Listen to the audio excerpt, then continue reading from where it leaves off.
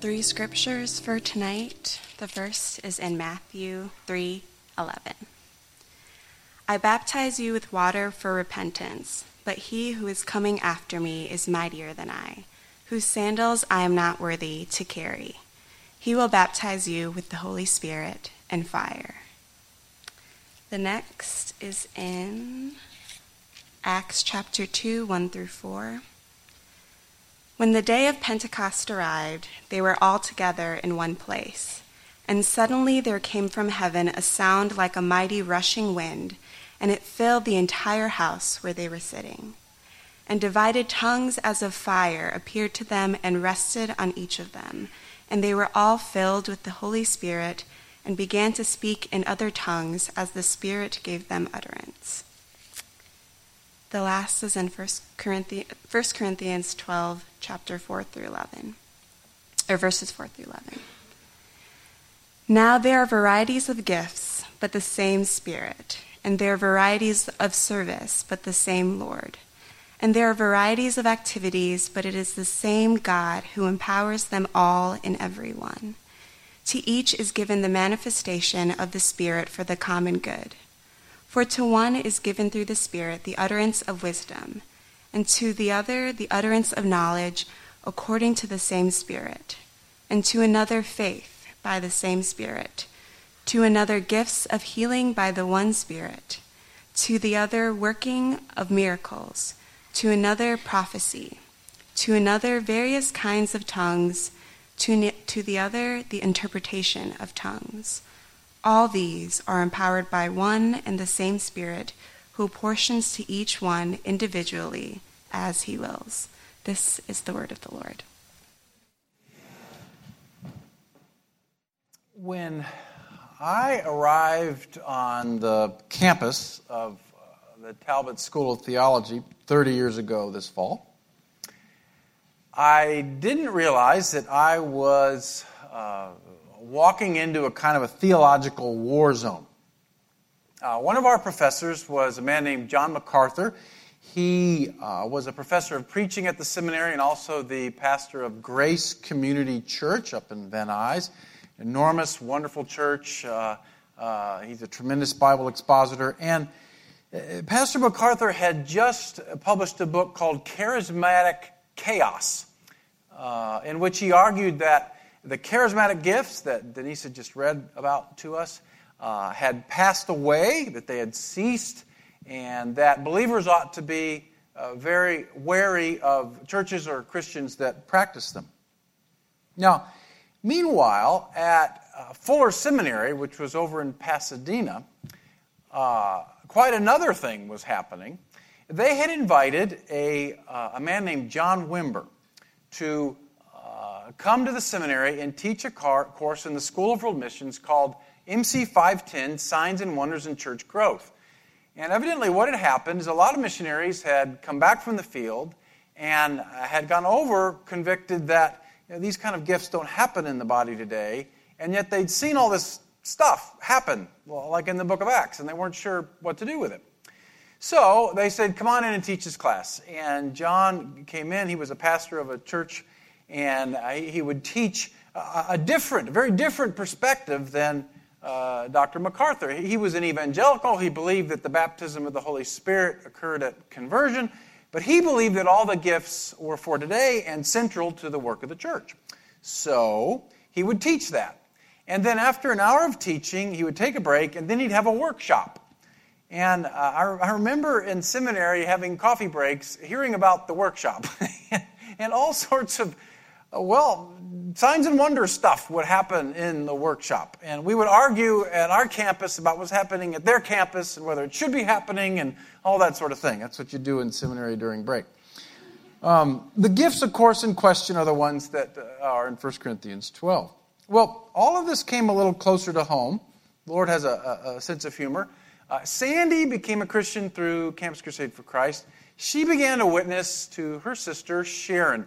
Sharon started moving towards God, started to understand the gospel, and then decided to go to the Anaheim Vineyard. Now, John Wimber had started this church called the Vineyard, and kind of trying to take what he was doing in his little class at Fuller and work it out in a church. Well, Sharon had a powerful encounter with the Holy Spirit at the vineyard and decided to become a Christian. Well, as not luck would have it, as God would have it, she also met this wonderful worship leader in the vineyard, a man named Joe Key, fell in love with him, and they got married. And so here I am at a seminary campus that is devoutly pursuing the idea that the charismatic gifts have ceased, and I've just married into a family where my brother-in-law is a worship pastor at a church in which these gifts are very active. And he would go on tours with John Wimber. They would go to South Africa. They would go to Africa or England, and they'd come back and they'd tell these incredible stories about signs and wonders. And we had these long arguments at Thanksgiving and Christmas and Easter, and over what on earth is going on here. Now, why were Southern California seminaries arguing over whether the Spirit was giving charismatic gifts today? They were responding to the rapid growth of the Pentecostal and charismatic movements that we talked about a couple of weeks ago. And of course, as we said, those movements put a lot of emphasis on the charismatic gifts as being a part of the ministry and mission and life of the church. They often would repeat Jesus' words in the long ending of Mark's gospel. And these signs will accompany those who believe. In my name they will cast out demons. They will speak in new tongues. They will pick up serpents with their hands. And if they drink deadly poison, it will not hurt them. They will lay their hands on the sick and they will recover. So, traditional evangelicals, like the ones at Fuller and Talbot, looked at the Pentecostals and the Charismatics and said, we don't understand the baptism of the Spirit like they do, but what do we think about all this gift stuff that's stirring up? And some of them, like John MacArthur, answered as cessationists. And what cessationism means is that the first century church, and only the first century church, experienced the miraculous gifts of the Spirit for the purpose of confirming the gospel in the absence of a completed New Testament. That's cessationism. Now, on the other side, John Wimber represent a group that's called continuists. And they believe that the charismatic gifts are continuing to be given to the church today for the sake of building up the body of Christ and supporting mission. And what we've been doing is unpacking this whole idea of the baptism of the Holy Spirit. 2 weeks ago, we looked at the Pentecostal and charismatic understanding. Last week, we looked at the Reformed understanding. And tonight, we're going to look at the two different ways Reformed people understand the charismatic gifts.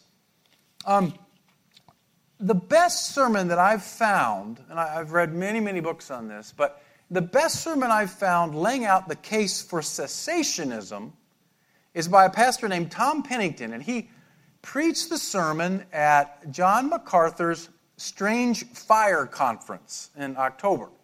And Reverend MacArthur is 74 now, one of the finest Bible expositors of our day, and has just felt called throughout his ministry to point out what he sees are the errors in the charismatic movement. And so he called this conference, and he asked this pastor, Tom Pennington, to lay out the 7 arguments for cessationism. And what I'm going to do tonight is go through those 7 arguments rather quickly, and then share with you the responses from the continuous side. And I'm not going to tell you which one's right and which one's wrong. My goal is just to inform you so that you can make a decision for yourself about what you think is true. Since I'm going to go quickly, if you would like to dig deeper, I'd suggest that you read his sermon, The Case for Cessationism. You can read it or listen to it on the Grace to You website. His name is Tom Pennington. That's The Case for Cessationism. Now, there is the best response I found is called Cessationism and Strange Fire by Andrew White on the Think Theology blog. And so what happens today in these conferences is while the poor guy's giving a sermon laying out the 7 reasons why cessationism doesn't exist, some guy's in the audience blogging a response and posting it, and it's going viral. So that's the way theological discussion is happening today. Those would be the 2 resources that I'd use. Now, before we go on, some of you are thinking, who cares? Fair question. Why does it matter? It matters because it's scriptural, and we need to care about what Scripture teaches on these gifts. It matters because it's controversial, as we talked about last week. A lot of people in the body of Christ have been hurt by this whole subject. And I shared with you that I'd hurt people and been hurt. I know many of you have as well.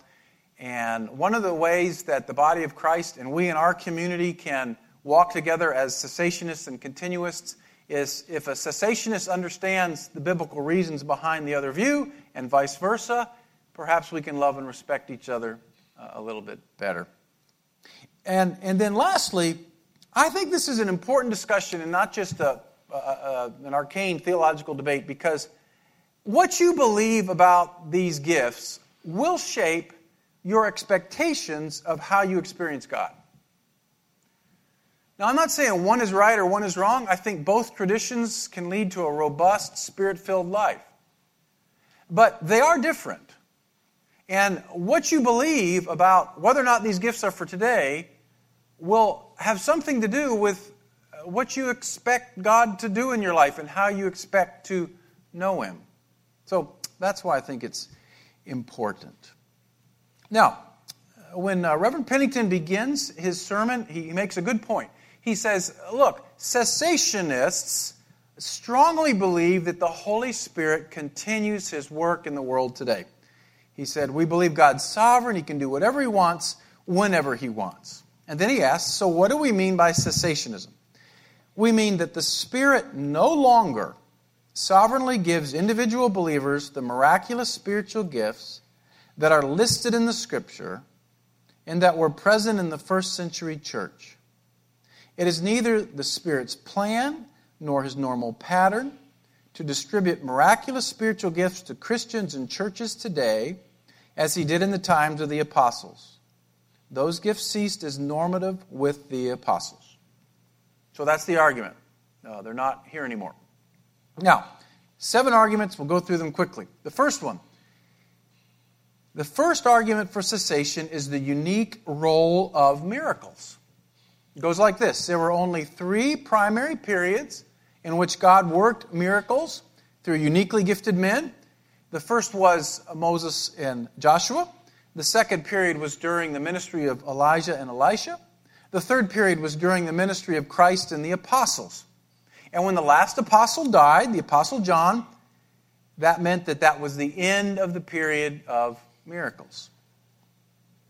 Now, continuists respond that many supernatural events occur outside those 3 periods in the Bible. And they point out that we find miracles in the book of Joshua, the book of Judges, the book of Daniel, the book of Genesis, and several others.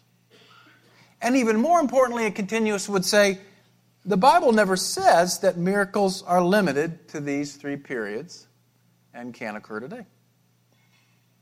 Second argument for cessation is the end of the gift of apostleship. Ephesians 4:11. Christ gave some as apostles, some as prophets, some as evangelists, and some as pastors and teachers. Apostles were eyewitnesses of Christ. There were just 12 of those guys. The gift of apostleship has obviously ceased in that sense because there can't be any more eyewitnesses of Christ. So other gifts could cease as well. Now, continuists will usually agree, not always, but usually agree that the gift of apostleship defined that way has ceased. They'll say, yeah, the other 12 apostles, they're not with us anymore. But then they'll say, but that doesn't prove that gifts like prophecy or tongues have ceased. We still have evangelists and pastors and teachers today. Why not the gift of prophecy? The third biblical argument for cessationism is the foundation of New Testament apostles and prophets. Ephesians 2:20 says that the church is built on the foundation of the apostles and the prophets. The New Testament apostles laid the foundation for the church. Their work was completed in the first century. We should not expect any more apostles today. We should not expect any more prophets today. Therefore, we should not expect prophecy to occur in the church. Continuous point out that just because a ministry is foundational does not mean that it's ended. Jesus, for example, is the cornerstone, the ultimate foundation of the church, yet his ministry has not ceased. Continuous also point out that in Joel 2, the prophetic passage that Peter quotes in his description of Pentecost, God says, I will pour out my Spirit on all flesh, and on your sons and your daughters, they'll prophesy. Even on my male servants and female servants in those days, I'll pour out my Spirit, and they will prophesy. So Continuous would say that passage teaches that the gift of prophecy is actually to be a normal part of New Covenant life. Now, the fourth biblical argument for cessationism is the nature of the miraculous gifts. It goes like this. The charismatic gifts of today are nothing like the ones in the Bible. This proves that they have ceased to exist. Continuous affirm that Jesus and the apostles ministered with extraordinary power, but they argue that this does not follow that believers today can't minister with these gifts at all. Peter witnessed, and 3,000 came to Christ. We don't experience the same kind of power today, but we still witness. In a similar way, we may not heal like the apostles healed, but we can still ask for the gift of healing today. A fifth argument for cessationism is the testimony of church history. We do not find charismatic gifts in church history. These gifts stop appearing after the death of the last apostle, and that proves that the Spirit is no longer giving them to the church today. Continuous reply that actually there is plenty of evidence of the charismatic gifts in church history. For example, the 2nd century document, the Didache, gives instruction on handling prophetic words. In The City of God, written by Augustine in the 5th century, he writes of his own congregation, many miracles were wrought. The same God who wrought those, we read of still performing them. Martin Luther, the father of the Reformation, wrote this letter to a pastor who sought counsel about ministering to a sick man. And Martin Luther writes, if the physicians are at a loss, it must be an affliction that comes from the devil. And so you must counteract it by the power of Christ and the prayer of faith. Accordingly, you should proceed as follows. Graciously deign to free this man from all evil, and bring to naught the work that Satan has done in him. Then when you depart, lay your hands on the man again and say, these signs shall follow them that believe. They shall lay hands on the sick and they shall recover. So a Continuous says, actually, there is evidence that the charismatic gifts continued in church history. The sixth argument for cessationism is the sufficiency of Scripture. The canon is closed. Christians need no more revelation from God. All you need is the Bible. You do not need dreams. You do not need visions. You do not need prophetic words, because God has given us everything we need in His holy Word. Pennington urges his audience, we must reject all forms of continuing revelation, including subjective impressions from God. Don't ever talk about feeling something from God. Now, continuists agree that the Bible is infallible, objective revelation, that nothing should be added to it. But they also argue that the New Testament envisions a spirituality that includes the subjective inner witness of the Holy Spirit. They often will return to Joel and say, Joel anticipates a way of relating to God in which dreams and visions and prophecy are a normal part. Or Romans 8, where Paul speaks of the Holy Spirit crying out, Abba, Father, in our hearts, or praying through us in words we can't know. Or John 14-16, where Jesus promises to give us the Helper, the Holy Spirit, who will share God's truth with us. Now, one of the things that continuists will often add at this point is, well, how do you explain, cessationist brother, what is happening on the mission field? Because in Muslim countries particularly, there are many Muslims who cannot hear the gospel preached because it's against the law, who are coming to Christ through dreams and visions. How do you explain that? And I remember in seminary, I was in a class one afternoon, And the professor, a very godly man, brilliant man, he was doing his PhD at Cambridge. He was on staff at Dr. MacArthur's church, was teaching about the gifts ceased. And I had this lovely missionary. I thought she was an older woman at the time. I realize now she's younger than I am now. But she had come back from the field, and she kept saying, but I saw this in this African country. But I saw this. And that conversation didn't end well. The seventh and final argument for cessationism is the New Testament teaching on how charismatic gifts should function in the church. Paul lays out clear guidelines in 1 Corinthians 14, giving specific rules to follow. When tongues and prophecy are being practiced, there's to be order and structure as well as an interpreter. Most charismatic practice disregards these commands. The result is not a work of the Spirit, but of the flesh. The continuous will agree that charismatic gifts need to be practiced wisely and in keeping with the guidelines of Scripture. They agree that there are abuses. They also point to many Christians who do practice charismatic gifts in keeping with Paul's guidelines. So, these are the 7 major arguments for the belief that the charismatic gifts are no longer given to the church today, and the 7 responses from those who believe that they are. Now, Jonathan Edwards, considered probably the brightest, most intelligent theologian in America since the church has been in America, looked at this biblical evidence, and here was his conclusion. So he looks at those 7 arguments. Here's his conclusion. Since the canon of Scripture has been completed, and the Christian church fully founded and established, these extraordinary gifts have ceased. So one of the greatest minds the church has known is a cessationist. Now, John Piper, who's certainly one of the greatest preachers in America today, preached a sermon series in 1990 to his church up in Minnesota. And he ended with a sermon called Our Signs and Wonders for Today. And he came into the pulpit and he held up 2 stacks of books. One stack represented the cessationist tradition. They argued that the gifts had ceased. The other stack represented the continuous tradition. They argued that the gifts were for today.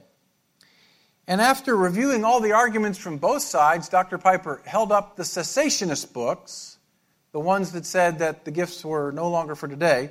And here's what he said. He said, I find in this tradition, the cessationist tradition, virtually every teacher I've loved and benefited from. I love these men. They are my kind of people. But I don't find their arguments compelling. So Jonathan Edwards is a cessationist, and John Piper is a continuist. So clearly, this is an issue on which great Christians can read Scripture differently.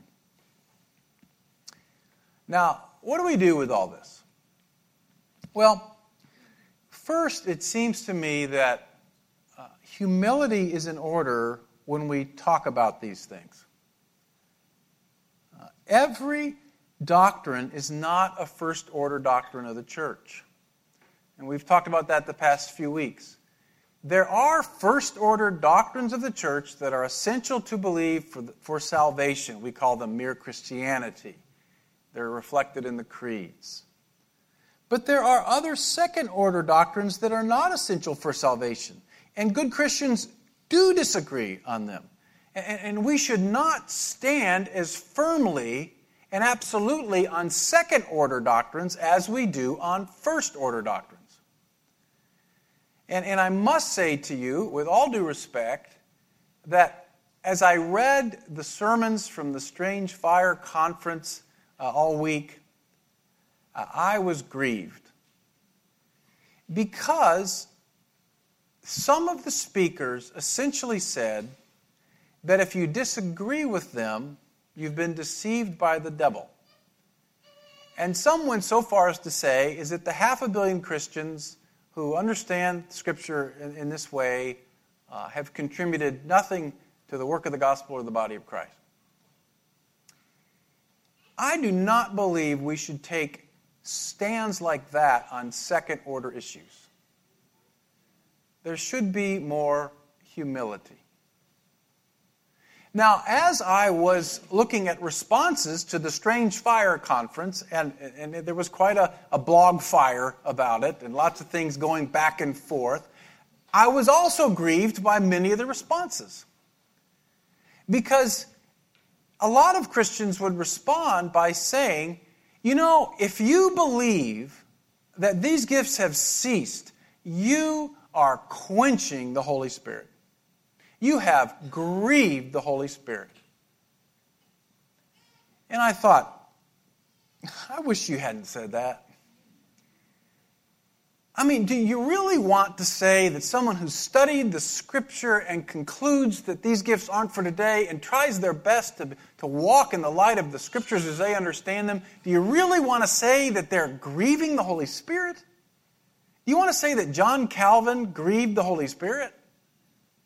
I've heard John MacArthur preach. If I could preach half as Spirit-filled as that man preaches, I would be happy. I've been in his church. It's a Spirit-filled church. So let's be careful and let's act in humility, especially when we're talking about second-order doctrines. Now, what do you do with this? Well, I've asked you to think about it and at some point determine what you think is true. Well, let's suppose that you've decided, I think these gifts have ceased. This morning, my friend John Wood, pastor of Cedar Springs, got sick Friday and called me and said, can you pinch hit? And I said, well, you may not want me to, given what I'm talking about. And he said, well, we're talking about the Spirit, and so I went anyway. So, and so afterwards, a guy comes up and he says, I am a post-charismatic. Now, that's the first time I've heard that one. He says, I'm a post-charismatic. He says, I've been he names the name of a movement for 25 years, and I spoke in tongues all the time for 25 years. I'm over it. I'm a cessationist. We had a good conversation. Now, for those of you in our kind, a brother in our body told me Friday afternoon, yeah, I'm a cessationist. We have many, I'm sure. That's where you come down. It's a very reasonable position. Here's my challenge to you. What is your relationship like with the Holy Spirit? John MacArthur, in the opening sermon at the Strange Fire Conference, describes the work of the Holy Spirit like this. What is the work of the Holy Spirit? He convicts.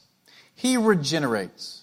He justifies. He illuminates. He cleanses. He converts. He sanctifies. He adopts. He baptizes. He indwells. He endows. He empowers. He guides. He delivers. He produces fruit. He secures us. The Spirit's ministry, writes John Owen, the Puritan theologian, he's quoting him here, consists in his bringing the promise of Christ to remembrance, in his glorifying Him in our hearts, in his shedding abroad the love of God in us, in his witnessing with us as to our spiritual state and condition, in his sealing us to the day of redemption, in his confirming our adoption.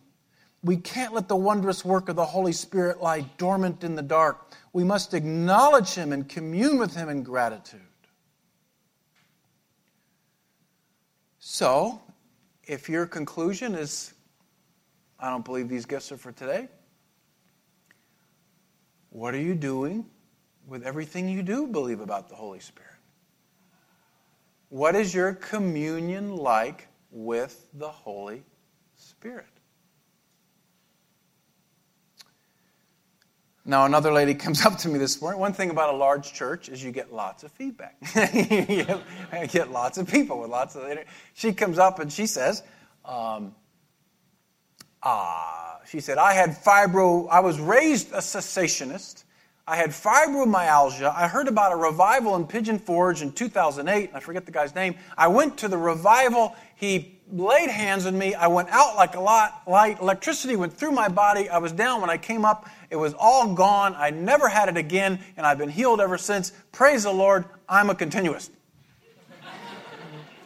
said, okay. Well, suppose that's where you land. What should you do? Well, I think for starters, and most importantly, remember everything Dr. MacArthur said about the ministry of the Spirit. See, really, whether you're a cessationist or continuous, we agree on 98% of the role of the Spirit in our lives. Essentially, what's happening if you decide you believe in the charismatic gifts for today, it's like you've got a toolbox, and you guys are going to call me out here because if you know me at all, I can't even find my toolbox. So any kind of masculine attempt here is going to fall short. But if I had a toolbox, it would be like opening up the toolbox and realizing, oh, there's this little portion over here with some tools that I didn't know were there. I wonder what they could build. That's kind of where you are if you get to this point. So what do? Well, after you've heeded Dr. MacArthur's advice, let me suggest 3 principles to keep in mind when exploring charismatic gifts. First, love matters most. 1 Corinthians 13 was not written for weddings.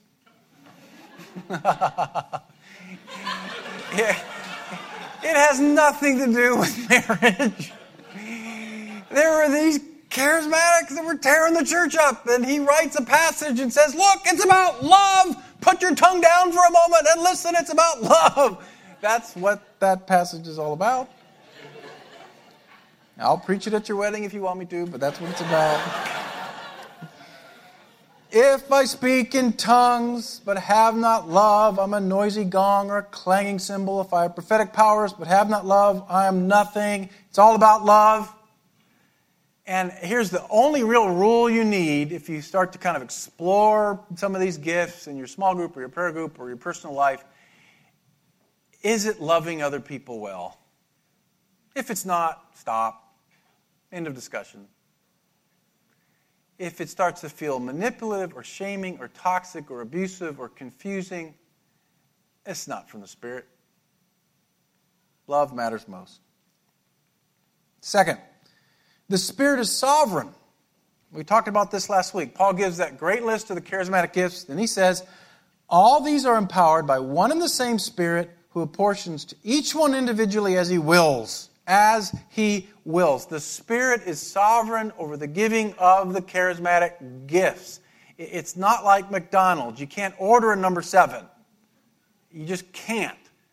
He decides what he'll give and when he will give it. Third principle, seek the gifts. Now wait a minute, Doug.